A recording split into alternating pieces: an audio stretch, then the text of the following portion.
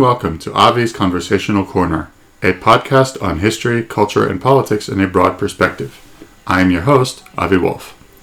The challenge of education in the 21st century is a particularly acute one.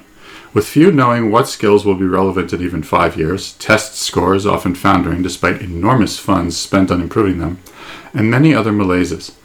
This is to say nothing of the increased challenges of an increasingly diverse America, where everyone complains that others get ahead while they get left behind, including in school. With me to discuss these issues and more is Daniel Buck, a young Buck teacher and a columnist at publications like Lone Conservative and Quillette Magazine. Daniel, welcome. Thank you. Thanks for having me. Glad to be here. So let me start with the question I ask all my guests. How did you get into this? And I ask this in particular because the teaching profession, for various reasons, is known to be overwhelmingly female-oriented. There aren't that many male teachers.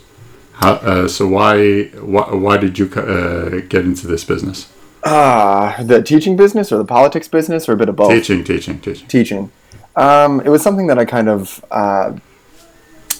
fell into almost. I think I had grown up sort of a very math, science-brained person, or at least I thought I was. And I got to college and looked back and realized I, wrote poetry in my free time and I was on the school newspaper and had kind of on and off wanted to be a teacher my whole life. And flipped from being pre-med to an English major, Spanish major in education, and started doing it and really liked it. Yeah.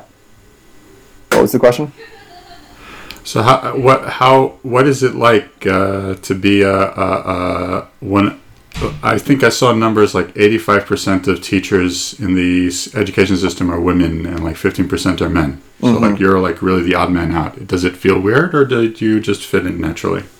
There are a few moments where, I might be at a meeting and most of the teachers are pregnant and discussing their pregnancies and I just can't relate. But those moments are few and far between. But honestly, being a male teacher, it makes you a sought-after commodity because, school I'm at right now, I'm one of 3 male teachers, and they would like more of a balance. So when you walk in the door for an interview, you suddenly are in high demand, and it's in some ways it helps my career. Cool. I would like to follow up on that question is that one of the things that's often discussed in regards to education is that we often take a look at racial or class diversity breakdowns in education, and we'll get to that later. But one of the things that a lot of people have noted, especially in higher education, and I have to imagine it has a basis in K-12, is that at least some major segment of boys are substantially falling behind women in educational attainment, and that often hurts or harms their future prospects in an increasingly college-educated world. Do you see any sign of that in your experience in school? Yeah, I think of I know Christina Hoff Sommers wrote a whole book on this, and there's a great Atlantic article from 2000. She was talking about this, and I see it, but no one really wants to talk about it. It's just not a comfortable topic for a lot of people. It's you're kind of a bit of a crazy person if you bring it up. But I mean, if you look, you were talking about, we'll get into the disparities later, or the racial disparities later. But majority of the suspensions and expulsions and office referrals and all those things are male students of color. But in my day-to-day, I mean, I absolutely see it. The natural temperament of young women tends to suit the expectations of middle and high school schooling as we have established it, staying in your spot, staying still, staying quiet. And we could talk about, is that a natural thing or is that a cultural influence that brings about this difference in temperament? But absolutely, I mean, I have far more disciplinary conversations with boys than I do girls, just because they want to roughhouse during class. They're more likely to talk out of turn. They're more likely to say something that's a little crossing the line from humor into disrespect. So I see it in my day-to-day life. It shows up in the numbers. What to do about that is a much more difficult question. Well, it's a difficult question, but it's nevertheless quite a pressing one. And I wondered, again, based on because we could discuss studies and whatnot, but I'm genuinely interested in your personal experience as a young up-and-coming teacher.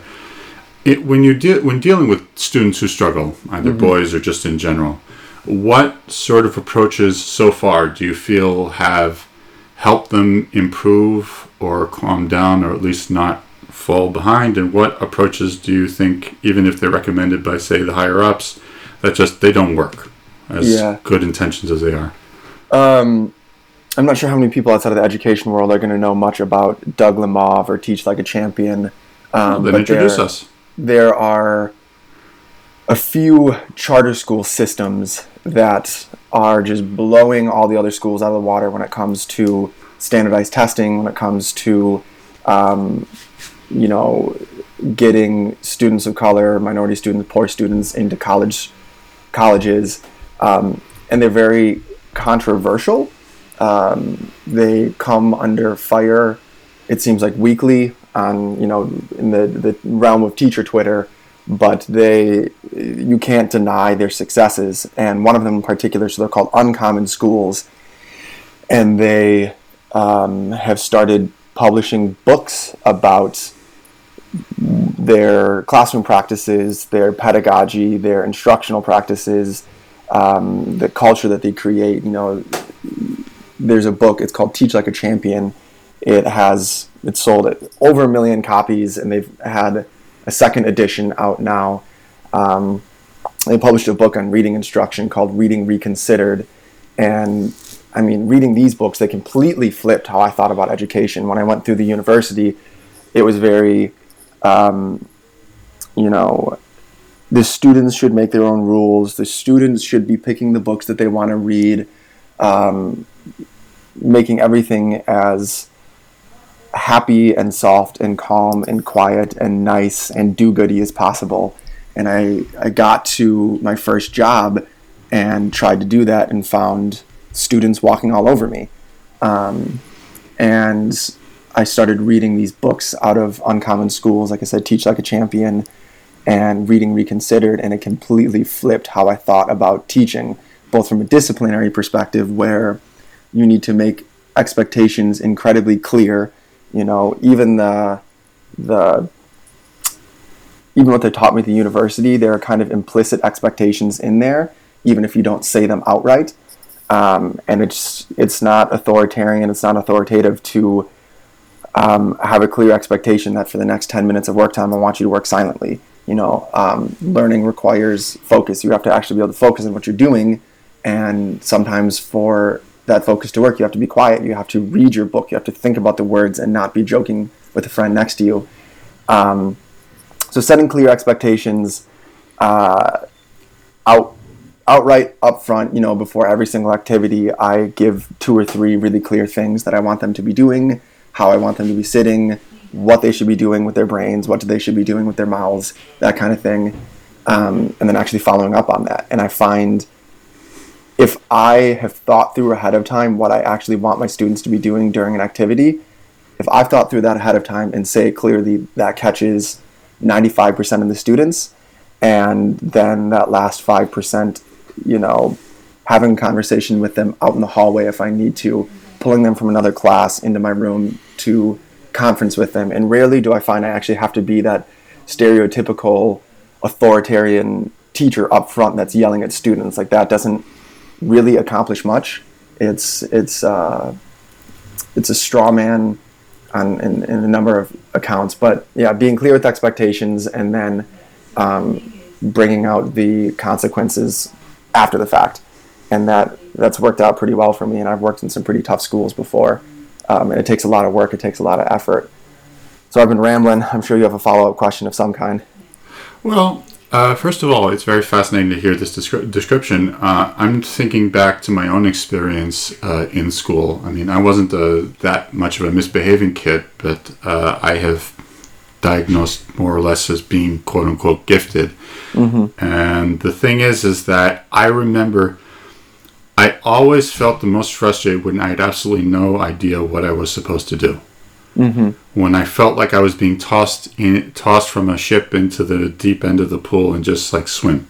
Mm-hmm. Right? So your point on giving clear, concise, understandable instructions, that may sound very simple and simplistic, but the simple and simplistic is often, how's the phrase go? Common sense is not so common. So, Yeah. so it sounds like you've really hit on a very good way to calm natural child anxiety without having to, like you say, go to, I guess, what I've heard called the monster mentor approach, where, like someone in Whiplash or whatever. Mm-hmm. And a quick comment on that one. I've watched a lot of teachers teach, just because of the positions that I've had over the years, and it really is any halfway decent.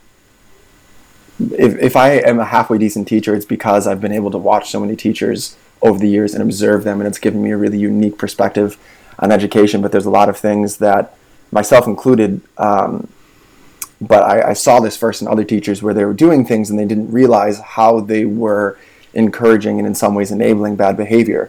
They would say, we're going to have a classroom conversation, I want you guys to raise your hands, but then if a student shouted out, they would just accept it and keep going, and then kids start to learn, oh, well, I don't actually have to raise my hand because they're not going to enforce this thing.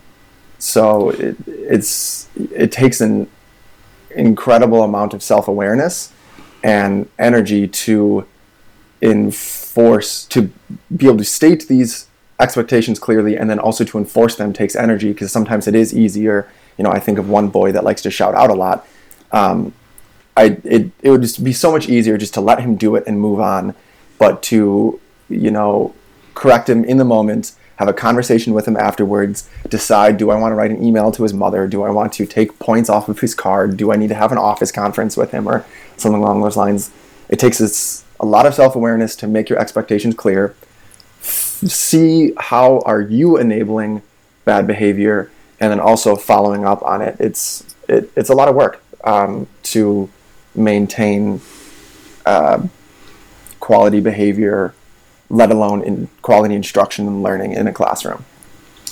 No doubt. That actually brings me to my next question, which is, I realize it's a very deep question. This is aimed, think of it as a mix of both your personal experience and what you've learned about education over the years.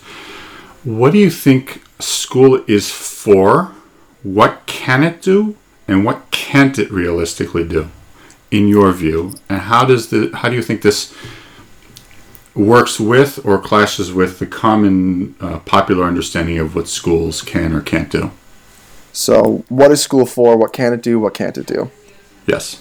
Yeah, I'm writing this down. That's a doozy, and I look forward to answering it. We got time. Yeah. I'm not asking for a thesis here. Yeah, no, I understand. I'm not sure how familiar you are with educational thought or somebody like John Dewey. I have a very controversial response to that question, and that's kind of, what is school for? What should we be teaching students? I mean, that's really the crux of the issue. That's what all of our educational debates come down to. And whenever you get into these, it always comes back to, what are we trying to teach students? And if you ask me, what is school for? I would say, let me see if I can try and think of a short, concise definition for this one, along with my short and concise directions. It is to pass along the knowledge that is worth knowing. And there's a lot packed in there. There's this theorist from, when was he writing? Is E.D. Hirsch. He was kind of this lesser known name during the Canon Wars, but anybody in education that's actually reading the books and involved in conversations is going to know E.D. Hirsch. He's out of University of Pennsylvania. I'll have to check that. I'm probably wrong. But he wrote this really controversial, and at this point within the education world, canonical book. It's called Cultural Literacy. And he wanted to take the thoughts of Rousseau and John Dewey and basically all of what was happening at the universities and the schools of education at the time. He wanted to take them to task. And the thesis of his book was essentially, since John Dewey, basically, we have thought of schools as these apolitical training grounds for the economy. We need to be teaching them job skills. We need to be teaching them critical thinking skills. We need to be teaching them literacy skills and math skills. And his counter to all of that was this idea that our intellectual capacities depend on skills is bunk. It is a false theory. It doesn't follow up in the studies.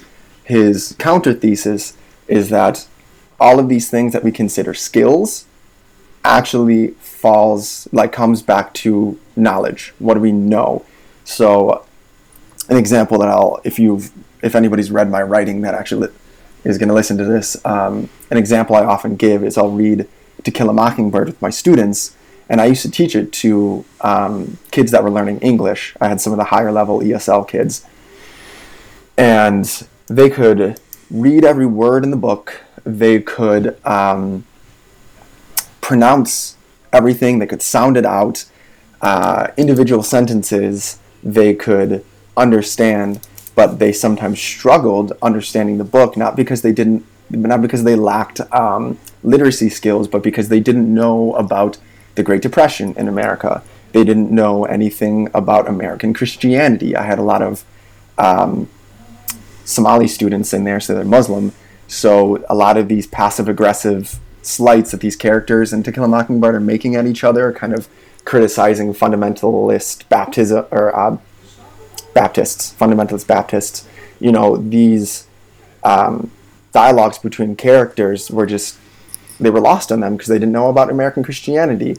If Herbert Hoover or FDR kind of came up in passing, they wouldn't understand that.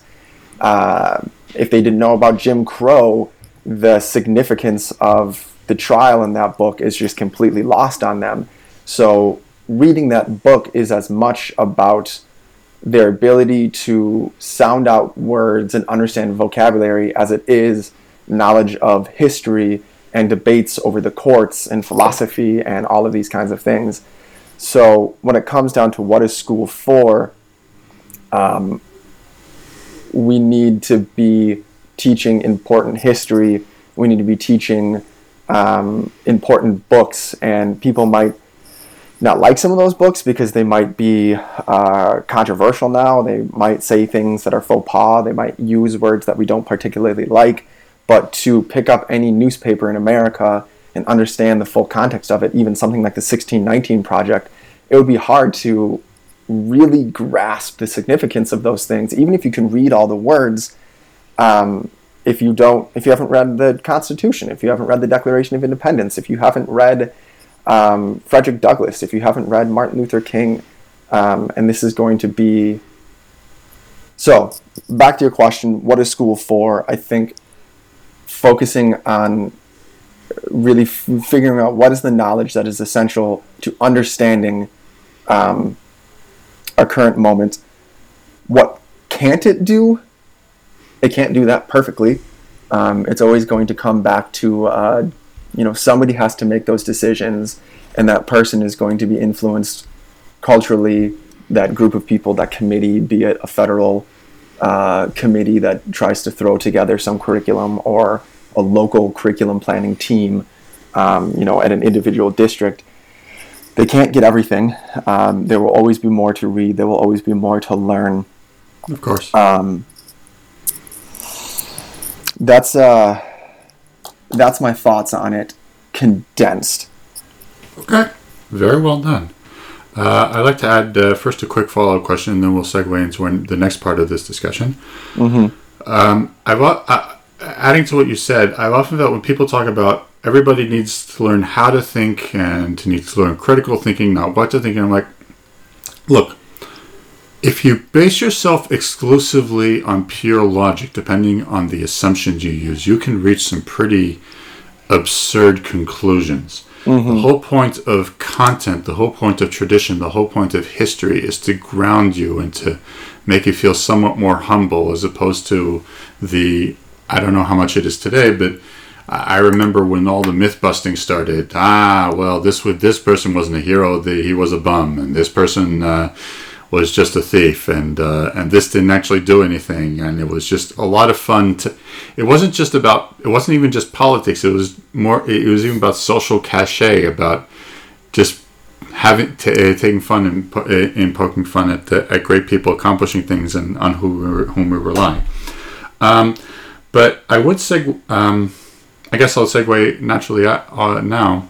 You mentioned the 1619 Project, and I've heard many criticisms, many valid criticisms of that project, and indeed of many efforts on the part of progressive educators and curriculum preparers and so on and so forth to try and, I guess, impose a very doctrinally, and one might even say revolutionary conception of what America was and is. But I do feel that they do hit on something, and that is that once upon a time, for a very long time, American education and schools privileged, pardon the pun, privileged knowledge of very specific parts of American and Western civilization, and either elided or ignored or didn't really give enough specific attention to the experiences and feelings and aspirations of other fellow American citizens. So my sense is that, okay, 1619 is bad, fine. The progressive approach is way too tough. But the fact is that if you're a teacher in any randomly selected school, unless you're in you teach in a very select school, you're going to have students who are just as, eager, one hopes, who come from different racial backgrounds or different gender backgrounds or what have you. And they want to also, in addition to knowing the stuff that's generally American, they're going to want to know stuff that's, that helps them personally identify with it. That's an important thing. So how do you do that without saying, okay, in the name of making them feel welcome, we're going to overturn the entire American ideals? How do you do that? Yeah. I do want to say one last thing, because you brought up the critical thinking.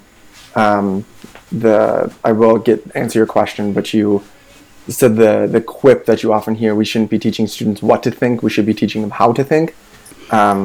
Flipping that cliche on its head, teaching students how to think begins with teaching them what to think. Another example would be back during the impeachment, if I wanted my students to actually think critically about Donald Trump's impeachment, we would have to, they would have to know, what does the Constitution say about impeachment? Maybe read excerpts from the Federalist Papers that talked about the original intent of impeachment and what high crimes and misdemeanors mean. It would help if they knew historical precedents. They have to actually know what happened, what was in the phone call. Students can't think critically if they have nothing in their heads to think about. Shakespeare, nothing comes of nothing. Nothing will come of nothing. I think that was a Greek author too that Shakespeare totally crypted from. That's a great quote. But yeah, they have to be thinking about something. Critical thinking, if you read John Dewey, he tries to make it into this grand thing that we can teach, but he gives an example of what is critical thinking. Well, it's a man standing outside, feeling the air get a bit cooler, looking up and seeing that the sky is dark and coming to the conclusion that it's going to rain. And if that's what critical thinking is, it's a pretty natural, innate process. And really being able to think critically, and I realize I'm now using the same phrase that I'm trying to denigrate, but it's lots of knowledge and facts applied to a simple process.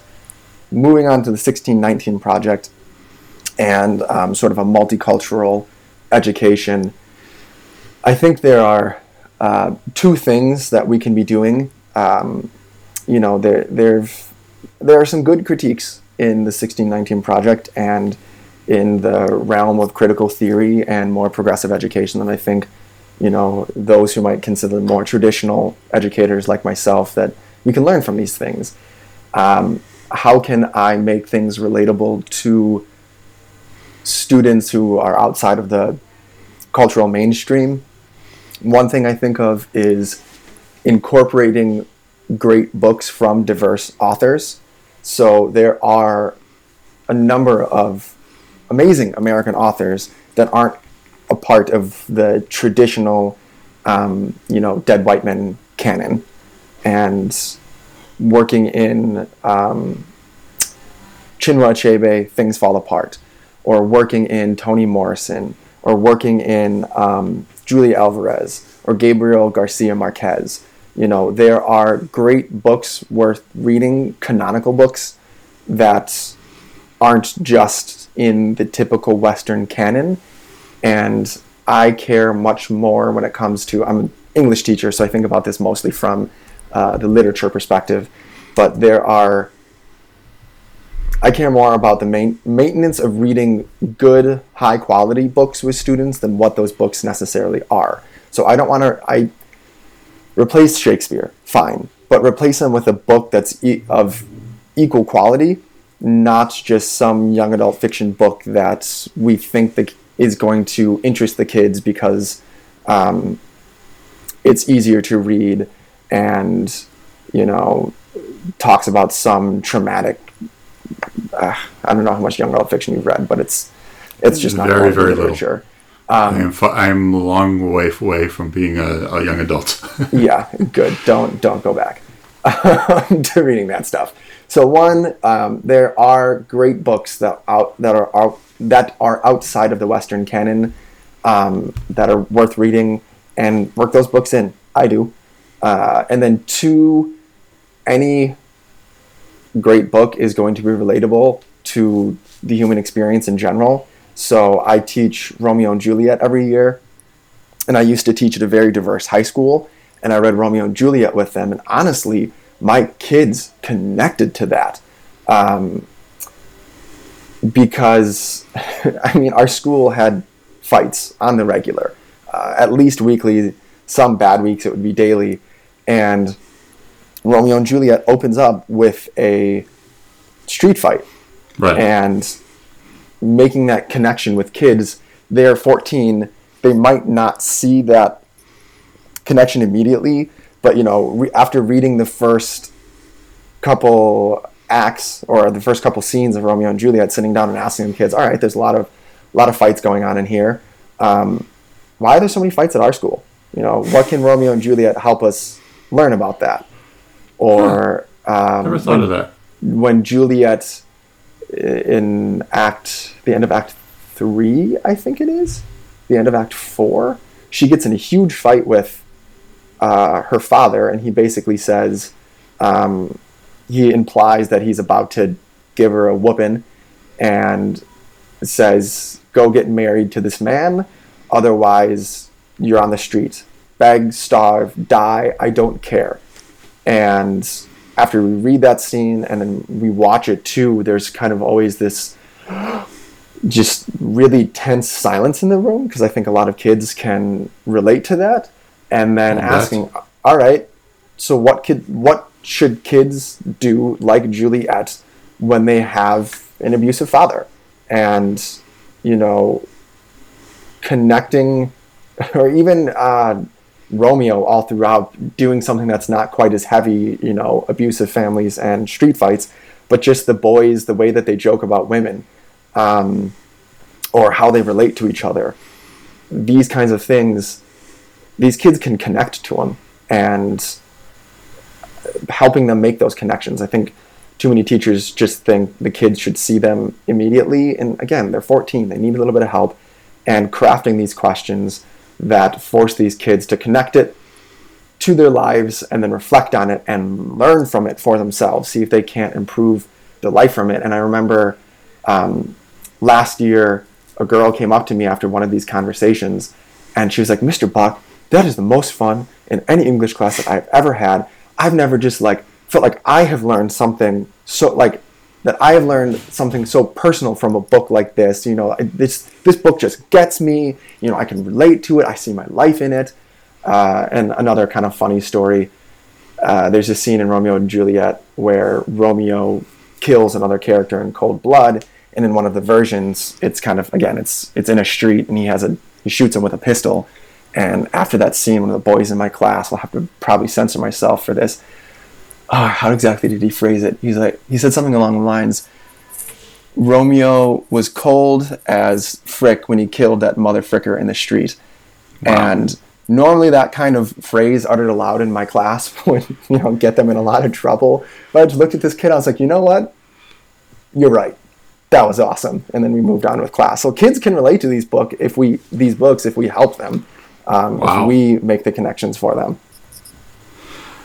You mentioned an interesting point, and it supplements my question, because one of the challenges I think that I see in people talking about teaching, especially on political Twitter, people talk about civics. They say, if only we had better civics education, then everybody would be better citizens. And I'm like, at least when I was in high school, I know that this isn't your subject, but it's all related ultimately. Mm-hmm. That the way they taught it was so incredibly dry.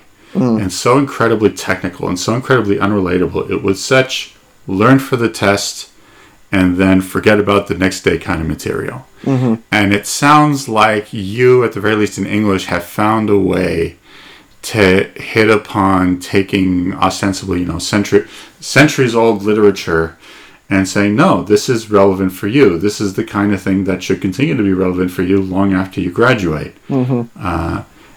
Do your colleagues sometimes say, you know what? Hey, that's a good idea. I'll try it in my in my class, or is everybody like very stuck on it? No, I have a particular way of teaching, and I'm not changing it. It depends on the teacher. I think some teachers are very set in their ways. Some teachers are very open. Some teachers are very open to ideas, but often the wrong ideas. And the best teachers are very critical. So again, I mentioned I spent a lot of time observing teachers. I was what you would call a support teacher. So I was in a bunch of different rooms, helping the kids that were basically behind and struggling. I don't do this anymore, but I did it for 2 years. And the teachers that didn't need my help were the ones that after class were like, Buck, what do you think I could have done better? What should I be doing differently? That even though, when I was doing this, I was a third-year teacher, so I'd be working with somebody who's been in the profession for 30 years, they'd be asking for feedback just because they want criticism, they want to improve. And the teachers who need the most help are the ones that don't think they need the help. But, this gets into more questions of policy, unions, choice. I think there isn't a lot of meaningful pressure that can be applied to teachers, so they're not forced to question their ways. Standardized tests are denigrated, so if they do poorly, it's the test's fault and not that they have to do anything differently.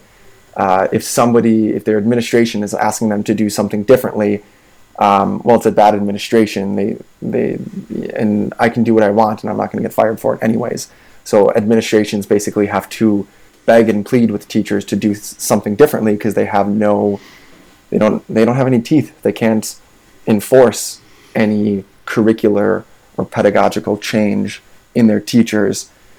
But most teachers do want to do better. I worked with 10 teachers when I was in the support position, and 7 out of the 10 really wanted to do better. A lot of them just didn't know what to do because there's...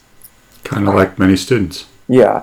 Many of them just didn't know what to do. They didn't know where to look. What they were trying wasn't working. And then I think over time, some of them just kind of had a hardened heart, to use a very Christianese phrase in there. It's easier to eventually start to blame the system than continue to question yourself over and over and over and over and over, because that gets old and that's emotionally painful. You're like asking, man, am I doing something wrong? Am I harming these kids? Am I bad at my job? What can I be doing better? That takes a lot, and it takes a toll on you to ask it over and over and over. So I think eventually it just gets easier to cast the blame elsewhere. I can imagine. I often take heart whenever I struggle with. I've been writing columns for years. Thomas Sowell, one of my favorite writers, one of his best pieces of advice, someone wrote to him, "How did you become such a good writer?" I said, "Well, I have no idea how to become a good writer except to start a bad one and keep improving." Mm-hmm. So I actually that's a great segue to the next issue. Okay, a lot of people may naturally blame the system unfairly, but are teachers' unions really the ultimate obstacle to educational advancement, or are they merely one of many? And are there cases where you might say, okay, we do need some form of organized representation for people who work in teaching, just not whatever it is we have right now? They're not as influential as they used to be, because so many states started turning towards right-to-work laws, and then eventually it came before the Supreme Court, and I'm pretty sure nowhere anyone has to pay union dues anymore. I don't know. They're very politically influential. My biggest issue with unions is their political advocacy, so I think they block a lot of the meaningful change that could be enacted in schools, school choice, charter schools, the individualization of different schools. So one school might be very project-based, one school might go hard for the classical education, these kinds of things. I am by no means against the very idea of teachers' unions, if they, there's sort of a right to assemble and all these kinds of things. If they kept themselves to bargaining for optional contracts, sorry, and then, some teacher training that they could offer, and then legal guidance, I wouldn't mind teachers' unions. I could even see myself joining one as a kind of an opponent to them. It's the political advocacy that I think is their true damage. And also, even though most states are right to work, all contracts are still argued and written up by unions, even if the teacher isn't a part of one. So I recently switched from a public school to a private school. If I went back to the public school, I wouldn't be able to bargain for myself, which there's a lot in there. So in short answer to your question, there's other things worth discussing in education. They're not all bad, but they do block a lot of meaningful policy. Okay. Which brings me to the final question, which I'm going to have two parts to it. First, part one is, if you were put in charge of educational policy, assuming unlimited political capital, everybody agrees to whatever you say, for a year, what would you do? And the second part is, someone comes up to you, reads your columns, or hears this podcast and says, hey, you know what? I was kind of turned off of being a teacher because I hear of all the problems and all the headaches and whatever, but this sounds like something where I can really make a difference. What advice would you give that person? Yeah. So first question, if I had complete control, I would nuke the Department of Education, not nuke it, but get rid of it at the federal level and return it back to the states. And what would happen there?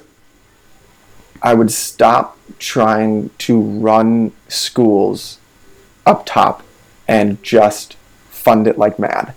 So, this would be school choice, vouchers, or what are called educational savings accounts.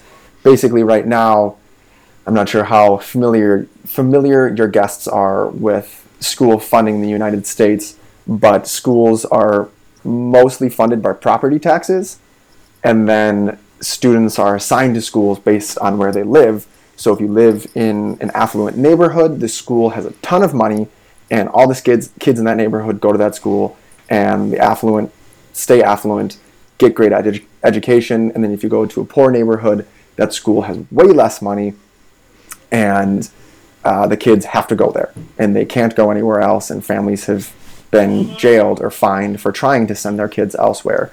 And what vouchers are basically, we would stick a dollar amount to the top of every kid's head, $10,000 on their forehead, whatever amount we deem necessary. And then wherever that kid wants to go, that school gets their money. And it would be a much more equal and ethical way to apportion funds in the education system. And then tied with that, so funding the student directly versus funding a building based on property taxes, and then deregulating schools, and instead of having this like high bar that we're all trying to reach for, this would probably be controversial, but basically setting a low bar that schools at least have to reach. If a school wants to go hard for the arts and parents want to send their kids to that art school, fine. They still need to teach kids how to read. They need to teach kids basic civics. They need to teach them basic math. They need to teach them basic history. But if that school wants to focus on art and music and theater and a little bit less on calculus or reading the yet more and more canonical books, who am I to judge? Let them do it. If one school wants to do project-based learning where the kids are designing their own projects and sort of building their own class from their own interests, if done well, project-based learning can really work. Let's let them do that. If school number 3 wants to do classical education, where the kids are sitting in rows and they're doing rote grammar and reading the Greeks and all of these kinds of things, let them do it. And the district that I used to teach at had 4 high schools, and they were all copy-paste. They were all the same. That was one of the things. Like, we gotta, it's 4 different high schools, one system, and I think why not have 4 different high schools and let them be different? Have the art school, have the tech school, the sort of the vocational school, have the classical school, and then have a project-based learning school. And then kids can self-select which one they want to go into. And, most of the kids might go to school B, but then there are these other options. And there's just so much good that would come from that. And I could wax poetic about it for hours. But if I were given complete control, it would be fund the students directly and then let schools have much more wiggle room to respond to local demands and offer a unique product, and it becomes much more a market of education versus this factory model, everyone's the same, copy-paste education. I think our system and our populace would be much better off for that. More genuine diversity, if you will. Correct. A diversity of education, of means of teaching, because there's not really, there's no one best way to teach a kid. I have my priors and what I think is best in the way that I teach and the kind of school I would look for my own children when I have them. But if a parent disagrees and they want to send their kid to a project-based learning school, fine. Like I said, there's a lot of good to it. I have my problems with it, but that's from my own worldview, from my own perspective, from my own values. And it feels like my scheme of education, this sort of more libertarian scheme of public schooling, would better match the pluralistic ideal, the pluralistic society that we all talk about, and is really actually quite difficult to do. Okay. And what about advice to prospective teachers who come to you for advice? Yeah. Stay critical. Read books. Find the good teachers and let them mentor you. So my first few years of teaching, I asked every teacher that I respected to come into my room and to observe and to give me feedback. I asked them what books that they liked, and I read them. Even on Twitter, I started, Twitter has become sort of a professional development tool for me, because I followed all of these teachers and thinkers who are writing, who are discussing their books, and constantly staying critical and questioning and seeking out what works best, and reading not just how-to manuals, but sort of the higher level philosophical discussions. What is the purpose of education? What is the nature of knowledge and epistemology and these kinds of things? Because that's going to then influence what kind of teacher you become, what camp of educator you join, what team you're on. So there's no easy answers, there's no tips or tricks, but there are kind of practices that I think every teacher should have, which is, again, really interacting with the teachers that you respect, reading, and then some sort of self-reflection. If that's in conversation, if that's keeping a journal, or at the end of every day you spend 10 minutes just writing something down, even if it's, this was an average day. Just keeping that norm, because you might write that 14 days in a row, and then on the 15th day you actually have a breakthrough, and then you have that habit already set up, where then you can sit and think more critically. So those are three things. And then the fourth, don't give in to easy answers. Again, blaming the test, or blaming the system, or blaming the students, or blaming the parents. These are all important conversations, but we need to be open to our own self-criticism too, willing to ask, okay, maybe the parents aren't involved, but what can I be doing better to reach this kid, to make this content more interesting, to give them what they need? Individuals, we all have a fault to address in there too. Sounds like very, very good advice, and I look forward to your continuing from success to success, as we Jews say, in education. And I hope more people are inspired by your work, and I hope this podcast in general. Yeah. Daniel Buck, thank you very much. This was a very interesting conversation. Yeah, thank you. This is really fun.